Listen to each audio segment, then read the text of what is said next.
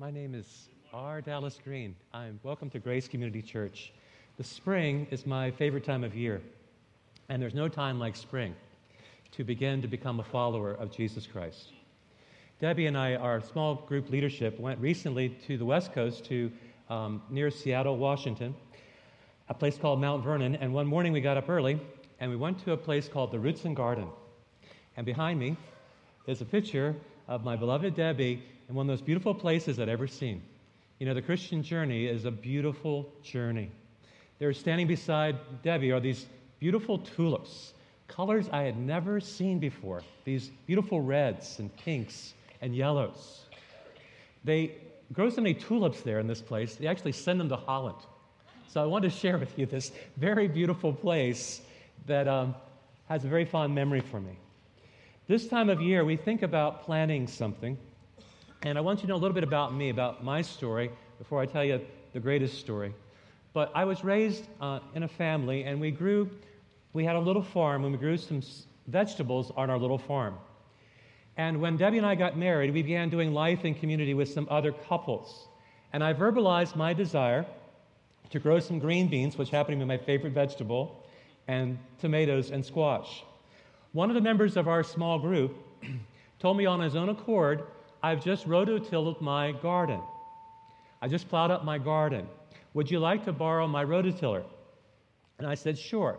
So he had a pickup, and he delivered the rototiller to my house, and he showed me how to work it, how to crank it up, how to engage the blade, and I really love this guy. So after he left just shortly, I began to rototill my own garden behind my house.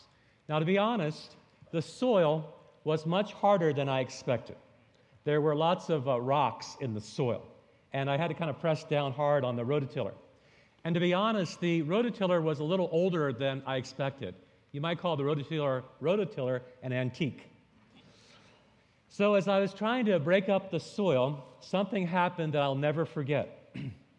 The handle that I was holding on to, the frame, broke loose from the blade. Honestly, I did not know what to do. My friend had delivered his rototiller to me, showing me the kindness of God. He had gone the extra mile by showing me how to work. The rototiller was his father's rototiller, and I had broken it. So I decided, first of all, I would try to find the parts to repair it. Now, if you know anything about my mechanical abilities, it's a long shot. Long shot. Okay. The internet wasn't available then, but there were then, garden lawn stores. So I kind of went to several of them. And I remember after a long search, this elderly gentleman putting his hand on my shoulder saying, son, we stopped making the machine long ago. Now I was stuck. I had been given this gift. I, couldn't fix it. I didn't have the parts. I'd broken it. So now being the spiritual giant I am, I decided I would hide from my friend. When I saw him, we worked together in the same place, I avoided him. When we were together in community, I did not make eye contact with him, hoping he would never, ever bring up the subject. I don't know if any of you have ever wrestled with the subject of avoidance, of avoiding issues in your life, avoiding conflict.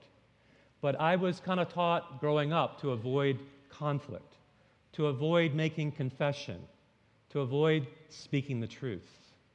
And this pattern of my life had spilled over into my relationship with my friend.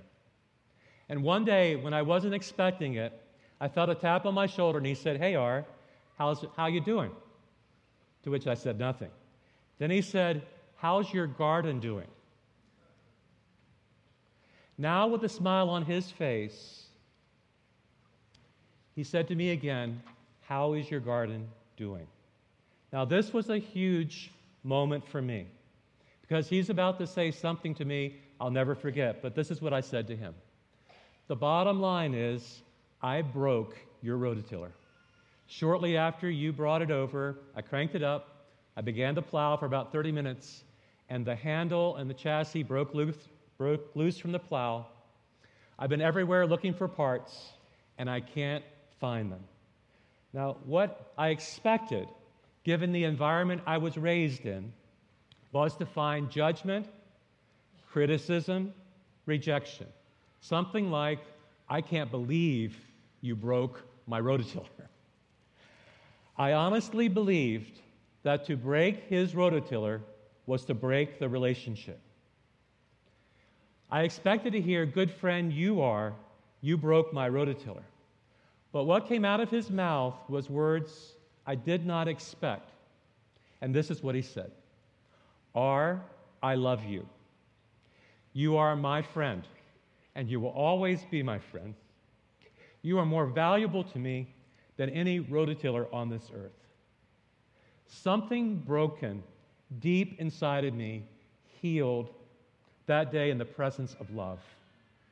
God had manifested love to me. God had spoken grace over me. God had spoken value over my life. The broken relationship was repaired. Now, if I lose you anywhere in this sermon, what this is about is the necessity of the cross to have peace with God. So, what do I believe about conflict? I believe that conflict is inevitable. Conflicts are going to happen within yourself. Conflicts are going to happen at your workplace. Conflicts will happen in your neighborhood. Conflicts will happen at school. Conflicts happen within your marriage, within your children. Conflicts are inevitable. I did not try to make this conflict with my friend, but I was believing something that was false, namely, to break his rototiller was to break the relationship. Secondly, conflicts always create distance. Usually when people are in conflict with one another, there is a distance, a barrier, a separation. Conflict pushes people apart. Brothers in conflict not talking to one another. Couples in conflict creating distance with each other. Roommates in conflict. I need some space. This is not working out. But conflict always produces for us also an opportunity. It creates an opportunity. Conflict is an opportunity for us to listen, for us to see the other person's point of view, for us to take a path together, for us who are adversarial, oppositional, to work through our differences. And conflict resolves when there is a turn of the heart. The hardness of the heart begins to soften. People that haven't spoken to each other begin to speak. Issues that are unaddressed begin to be addressed. The heart literally begins to shift, and we see the conflict from the other person's point of view. Which takes us to the gospel. The gospel is about the beautiful heart of God. God's compassion for us moved him to an action. Knowing that we had too much pride inside of us, God humbled himself by coming to us, taking the initiative. God sent his one and only Son, his name Jesus, from heaven on a peace mission to earth. It is in God's heart to make peace with mankind, to reconcile us to himself. You see, in the very beginning, there was serenity with God, and that peace was broken. Jesus Christ has came to this world to restore the peace between us and God. One of the words that Jesus spoke often was the word shalom, peace. Peace to a broken, fractured world, to a world full of division and hatred and strife and discord. Jesus came to bring peace. The perfect Son of God, making a perfect sacrifice for imperfect people like you and I, that our relationship with God could be restored. Well, we're in a series out of the book of Colossians we're calling Stronger, and I'd like to turn your attention now to Colossians chapter 1 and verse 20. Colossians chapter 1 and verse 20. Just one verse of that, but I'll reference some of the verses around it. Colossians 1 and verse 20. Let me read it to you. It says this, "And through him to reconcile to himself all things, whether things on earth or things in heaven, by making peace through his blood shed on the cross." The verse begins, "Through him." Well, the question is, who is the him referred to here? That is Jesus.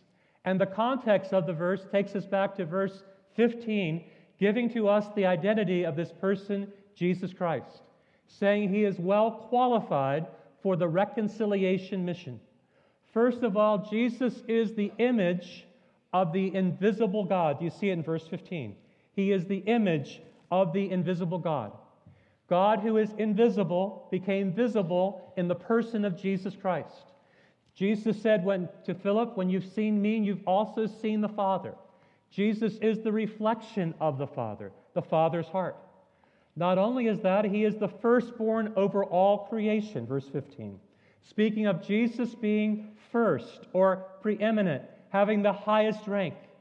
He is the creator, for by him all things were created in heaven, on earth. Not only is he the creator, he is also the sustainer. He is before all things, and in him all things hold together. Verse 18, "And he is the firstborn from the dead." There's the identity of the person of Jesus Christ, the firstborn from the dead, so that he might have the supremacy. It's speaking here of the resurrection. The false teaching of this day was called Docetism, that Jesus only appeared to be human. He only seemed to go to a cross and suffer. The assertion being made in the book of Colossians is that Jesus Christ really did become human. He really did go to a cross. He really did suffer. He really did die upon a cross. He really was buried. He really did rise again from the dead.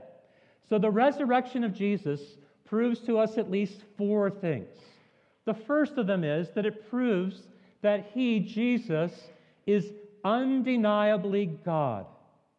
Romans 1, verse 4. Who was declared the Son of God in power by his resurrection from the dead. We have been born again into a living hope through the resurrection of Jesus Christ from the dead. They laid Jesus Christ in the tomb. They stationed guards on the outside, but Jesus Christ is risen from the dead, and it proves that he is undeniably God. Secondly, that God has accepted Christ's sacrifice on the cross, which was necessary for our salvation. Remember, the cross is necessary for our salvation. Romans 4:25. He was delivered over to death for our sins, the just for the unjust, the righteous for the unrighteous. He was delivered over to death for our sins and was raised to life for our justification. Justification means just as if I had never sinned. It is a righteous declaration God makes upon those who believe. And third, the power that our bodies will be raised again and be made new. 1 Corinthians 15 and 20. But Christ indeed has been raised from the dead, the first fruits of those who have fallen asleep. And fourth, it opens the door, the resurrection opens the door that we can have peace with God. That though we may have conflicts in this world, that there may be conflicts on the outside, that Jesus is our peace, that he has abolished the barrier that stood between us. He has put away the wall of separation, and by him the two have become one. Christ himself is our peace. Through him, that is Jesus, to reconcile, that means to exchange hostility for friendship, to himself. You see, we are being reconciled back to God by what Jesus Christ did, by making peace by the blood of the cross. You see, originally between us and God there was harmony and tranquility and serenity. But then there was a breach. The breach wherein there is no longer harmony, sin entered the world, and our parents tried to cover up their sin. Our parents tried to hide themselves from God. Our parents walked around with much guilt. You say, Pastor, how do you know the first story of the Bible is true? Well, what did I do when I broke my friend's rototiller? I tried to cover up what I had done. I tried to fix my own problem. I tried to hide. I lived in guilt. You see, I am a son of Adam. And the very same nature that Adam had, I have. So sin comes very normally to me. I wanted somebody to pursue me. I wanted someone to take initiative toward me and show me grace. Jesus Christ took the initiative by coming down to earth, by becoming one of us, by going to a cross, by taking our place, by absorbing God's wrath, by satisfying His justice, by showing us His mercy to restore the relationship back to us. You see, peace means that we no longer are in conflict or in strife with one another, no longer at enmity. Now there is the presence of peace. Shalom. Peace is a beautiful gift, and it comes by the blood shed on the cross. We are brought together by the precious blood of Jesus. A man was riding on a commuter train, and his train collided with an SUV that was sitting on the railroad tracks. The man was asleep in the upper deck of the commuter train. And when he awakened, he was in the debris, and he was covered with blood. Though the man was badly injured, he wanted to leave behind a message.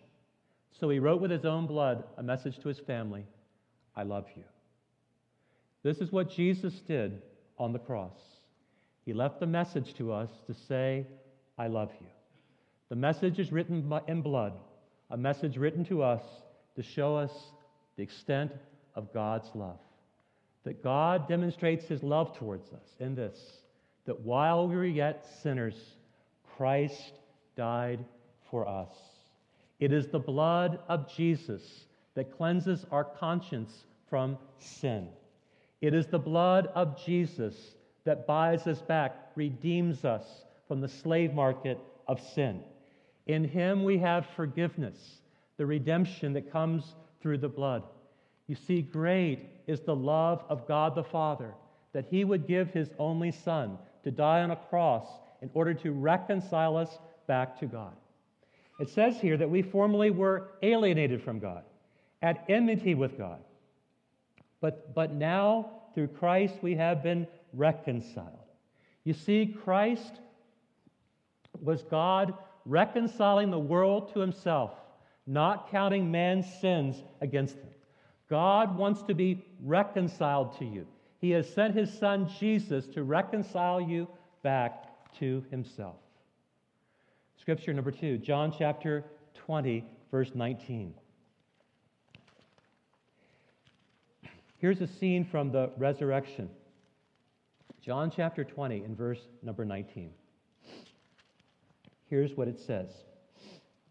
On the evening of that first day of the week, when the disciples were all together, with the doors that were locked for fear of the Jews, Jesus came and stood among them and said, Peace be with you.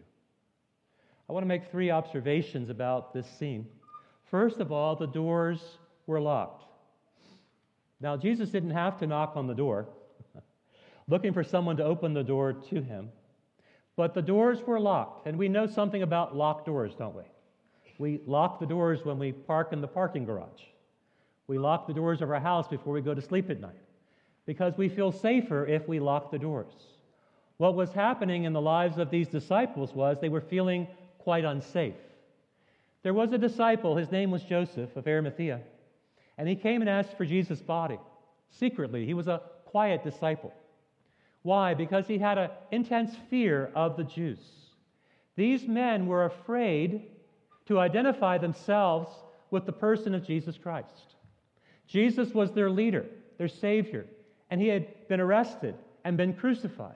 And to associate with Jesus could surely mean their own arrest or their own execution. Today in your life, there are fears that we all grapple with, right? And we lock the doors. You could say that something was ruling the disciples' life. They were governed by a feeling. They had the faith to get together, but not the faith to go out. They were locked up or paralyzed. I'm sure you know somebody whose life is sort of locked up. They are hiding behind some wall, behind the wall trying to create safety, afraid to come out. They are feeling shame and guilt about what they have done, about where they have been. They feel dirty or they feel filthy, they feel stained, they feel broken. The truth is that when we hide behind locked doors, though they create for us some degree of safety, they also create a prison wherein we are. So the disciples were locked the doors trying to create safety for themselves. I have a friend of mine, and he says before he went to church, he would always wash his car. And before he went to church, he would always put on his very best clothes. Because he always wanted to make an appearance to everybody else that everything was looking good in his life. Look at his car, look at his clothes. He looked really fine. You see, the truth is, there's a reality behind the outward appearances. And the reality for the disciples was they had locked up themselves behind closed doors. Secondly, they were afraid. They were frightened. They were ruled by a feeling. They were governed by an emotion. What feeling were the disciples being run by? It was fear. Fear was governing their lives. It is into this fear that Jesus comes. I draw attention to this because this is the need we have more than any others, is to allow Jesus to speak into our fears and to still our fears. The fear I won't be prepared for what's expected of me to do. The fear that I won't be a good parent or grandparent. The fear that my kids will make shipwreck of their lives. The fear that I won't be able to suffer well or die well. The fear that I won't have the courage to live well. We all live with all different kinds of fears. We have fears that we have messed up our lives. We have a fear that we have messed up our kids' lives. We have a fear the world will seduce our kids. We have fear that our marriage won't make it. There's no denying that we live with all different kinds of fears. Jesus is saying, as he comes to the disciples, I know what your fears are. Third, Jesus comes and stands in their midst. When the doors were locked and they were afraid, Jesus came and stood among them.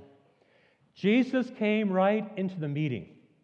He didn't stay on the edge of the room or on the outside. Jesus came manifesting his presence. Whoa. Jesus came manifesting his presence. That tells me that even as Jesus came into that room, Jesus can come into this room to manifest his presence. We can sense the presence of Jesus in this room, that this is a room where there's safety. We can be honest and open. We can be vulnerable with each other and authentic about each other. You see, Jesus wants to manifest his presence to us because he wants to restore relationship. And remember the words that Jesus spoke.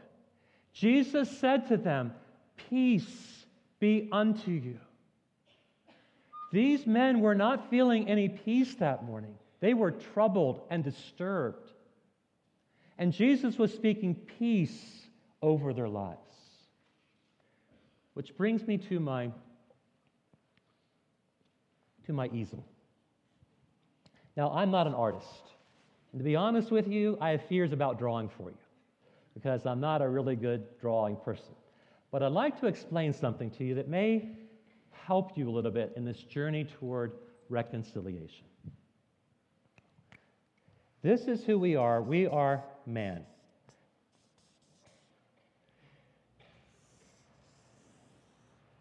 You may be a man or you may be a woman.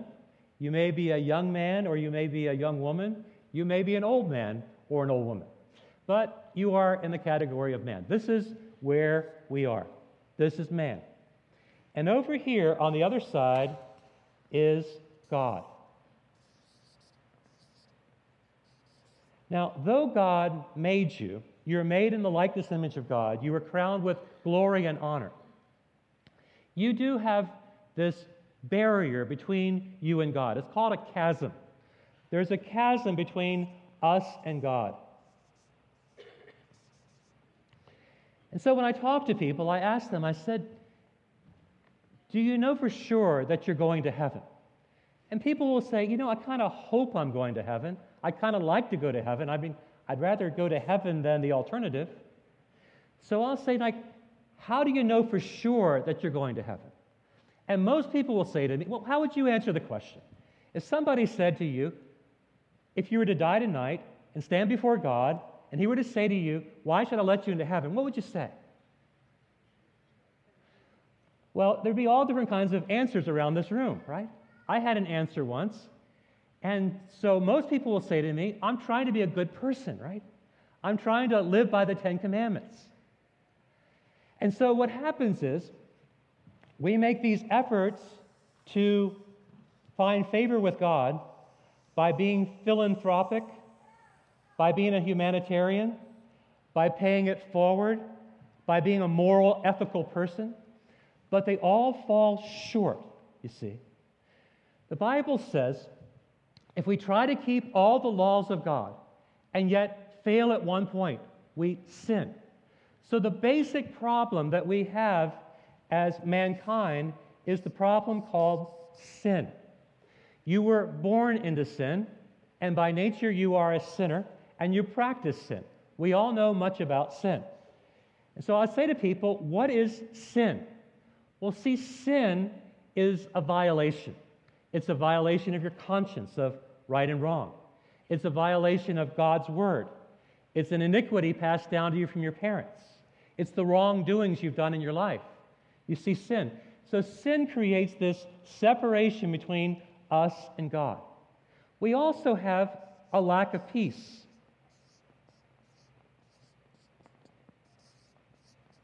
We'd like to have peace in our hearts, but we have conflicts with people. We have conflicts within ourselves. We have conflicts at work. We have conflicts in our school. There's a lack of peace that we are grappling with, right? This gnawing restlessness inside of us. This lack of harmony we experience in our world. So there's a lack of peace. The Bible says that in Romans chapter 3 and verse 23, that all have sinned and fallen short of the glory of God. All around this room, you are surrounded with sinners. Every person here is a sinner. Some of us have sinned a lot, but we've all sinned, right? We've all sinned, but sin has a price tag. The Bible says the wages of sin, Romans 6:23, the wages of sin is death. Sin leads to a separation between us and God. So, the solution to our problem is not for us to work harder. God has a remedy to our sin. The remedy to our sin is the cross of Jesus Christ. The cross is God's remedy to our sin. Because on the cross, our sin was transferred to Jesus. Our past, present, future sin was transferred to Jesus. You see, Jesus on the cross was bearing our sin. Jesus on the cross was trying to reconcile us to God. Jesus on the cross was redeeming us from sin. God's remedy to our sin is the cross.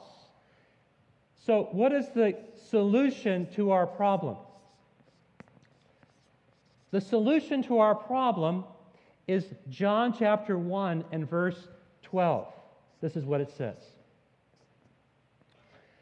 To all who received him, to those who believed in his name, he gave the right to be called the sons of God, the children of God. The solution to our problem is Romans 10:13. That if you confess him with your mouth, that Jesus is Lord, and believe in your heart that God raised him from the dead, you're going to get saved. The solution is John chapter 5 and verse 24. That whoever believes in him, who hears his word, will not be judged, will receive eternal life, and will cross over from death unto life.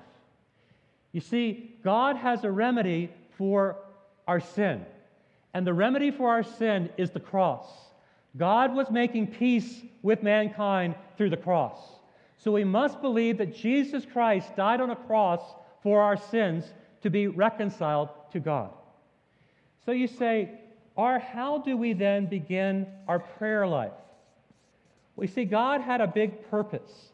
And the purpose is John chapter 10, verse 10. Jesus said, I've come to give you life, and more abundant kind of life.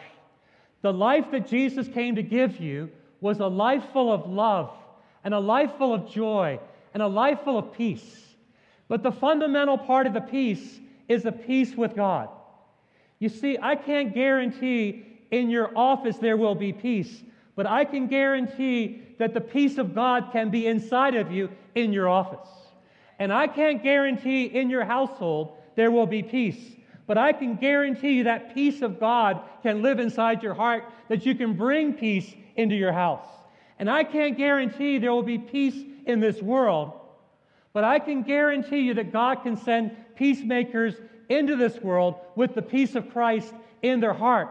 You see, the remedy to our problem is the cross of Jesus Christ, that God was in Christ making peace by the blood of the cross. It was his blood being shed on a cross that established peace between us and God.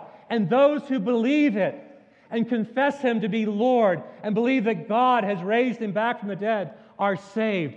God has a remedy to the world's problems, and it's the peace that Jesus Christ comes to give. You say, where's it start? Where's it start? Okay, here we go. Trying to be practical. God, I've got a problem. Got many problems, but I got a problem. You have a purpose for my life. You have a destiny upon me. You have a purpose for me. You want my life to matter. I want my life to matter also, God. I want to fulfill that destiny. I want to fulfill that purpose. But here's my problem. There's a lack of peace in my heart. There's a lack of peace in my heart. So I'm going to make that confession. And I'm going to receive the gift that you came to give. Remember over here? As many as received him. Salvation is a gift. Salvation is free. Salvation is available. The work of Christ is now complete. There is nothing left for us to do than to receive it. Salvation comes to us by God's grace through faith, not of ourselves. It's a gift from God. So you have to say, first of all, God, I really want to receive that gift. I believe that Jesus Christ took my place on a cross. He substituted himself for me. I deserve to die, and he died in my place. And then the confession, right? The confession. I believe and confess with my mouth that Jesus is Lord and believe that God raised him back from the dead. I sometimes have wondered what happened to my rototiller. Did it just go into the junk heap? Or was there a welder that came along and saw value in that old beat-up rototiller that was given to me, and he welded the pieces back together again, and it began to work again? You see, all of us have some degree of brokenness, just like me, just like my rototiller, and it's God through the cross that reconciles us back to himself. The last verse I'll leave you with is from Colossians. It says this, from Colossians chapter 3 and verse 15. Let the peace of Christ rule in your hearts. Let the peace of Christ rule in your heart. Since we were called to peace into one body, God wants for you to experience and encounter the person of Jesus Christ and the peace that He brings. Because we can have no peace as long as sin is ruling in our life. But when we begin to surrender our lives to Him, yield our lives to Jesus, and believe that on the cross what He did was sufficient to pay for our sins, the Bible says the Holy Spirit comes into our lives and God regenerates us, makes us brand new, so that now we become His children. It's a great gift that God really wants to give you. So would you just pray with me? Our Father in heaven, this morning we are amazed at your love for us. That God, you through Christ have effected reconciliation and given to us a ministry of reconciliation. That God, you were in your Son, Jesus Christ, reconciling the world to yourself, not counting our sins against us. That God, there's a remedy for our sin if we could only humble ourselves and receive that gift. So this morning, God, we just want to have a conversation with you. That's what prayer is, just having a conversation. And just admit, God, I want to have purpose in my life. Just say that out loud. I want to have purpose in my life. But I have a great problem. Say that with me. I have a great problem. I have sin in my life. Say that. I have sin in my life. But God, the remedy for my sin was the cross of Jesus Christ. And I believe that Jesus Christ died on the cross for my sin. Say that with me. I believe that Jesus Christ died on the cross for my sin. I confess that He is Lord. I confess that He is Lord and that He is risen. And He is risen. Thank you, God, for that salvation. Now, that prayer, or something like that prayer, you may have prayed many times before, okay? But for some of you, that was a prayer of beginnings. There's a brand new beginning happening for somebody's life here, because you're understanding that God has a purpose for your life, that you have a deep problem of this restlessness, of sin, of lack of peace, and the remedy is the cross where Jesus died. And now you've entered into a brand new life. So we're going to speak words over you. So no matter where you are, no matter where you've come from, no matter what you've done, you're not guilty anymore. You're not filthy anymore. You are clean and washed and justified in the name of Jesus Christ. And we have some baskets here. And in your program, there's a sheet that you can fill out. And it goes like this. It says on the sheet, I have made a first-time decision to follow Jesus. We want to celebrate that. That would be an amazing moment in your life to declare publicly you are a follower of Jesus Christ. You can just check that off and bring it on up. The second is, I have decided to return to church. I really want to become part of a body. I want to be encouraged in my faith. You can check that one off. Or third, I would like a church leader to help me in my faith journey. We want to come alongside of you to bring encouragement. You put down your name and your contact information, and we would be glad to get in touch. We want to help you in your discipleship journey. Would you receive this last song as we stand together?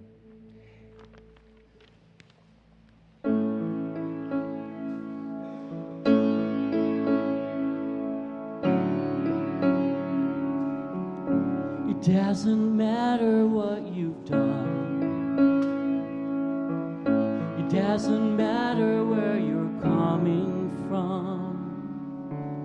It doesn't matter where you've been.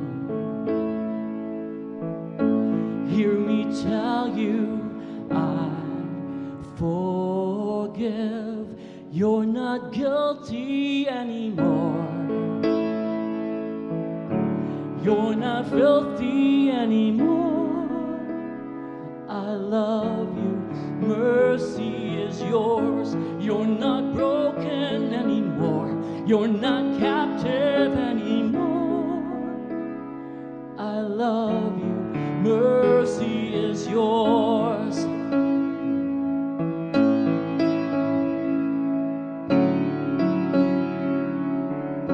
Can you believe that this is true?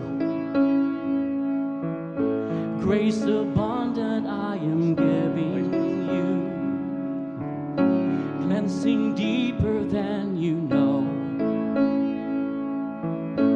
All was paid for long ago. You're not guilty anymore. You're not filthy anymore. I love you. Mercy is yours. You're not broken anymore. You're not captive anymore.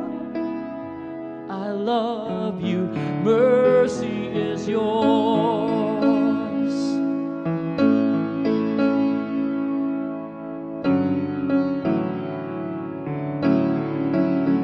There is now therefore no condemnation for those who are in Jesus. There is now therefore no condemnation for those who are in Jesus. You're not guilty anymore.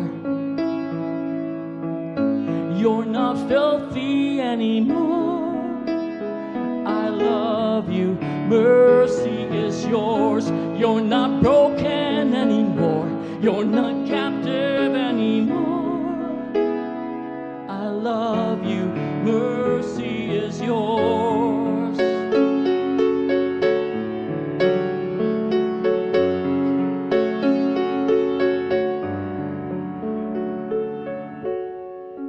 You are spotless. You are holy. You are faultless. You are whole. You are righteous. You are blameless. You are pardoned. And you are mine. You're not guilty anymore. You're not filthy anymore. I love you. Mercy is yours. You're not broken anymore. You're not captive anymore. I love you. Mercy is yours.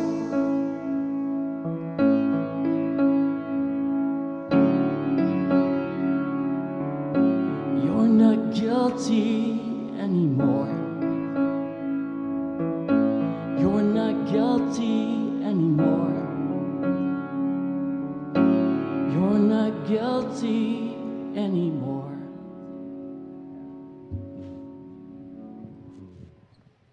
Amazing.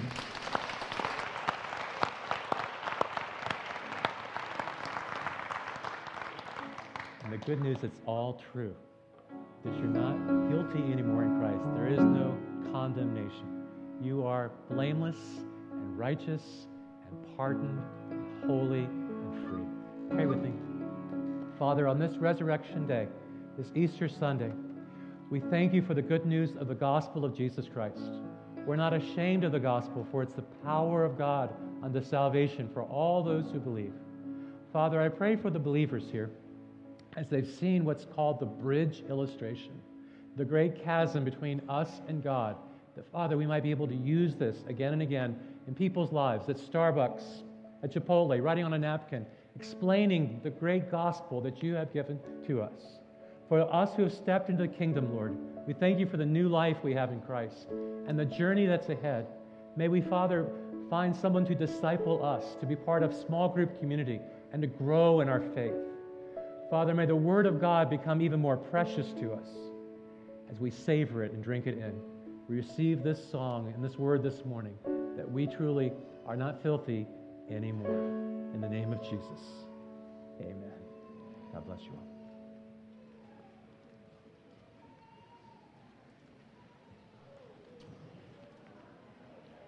Really good.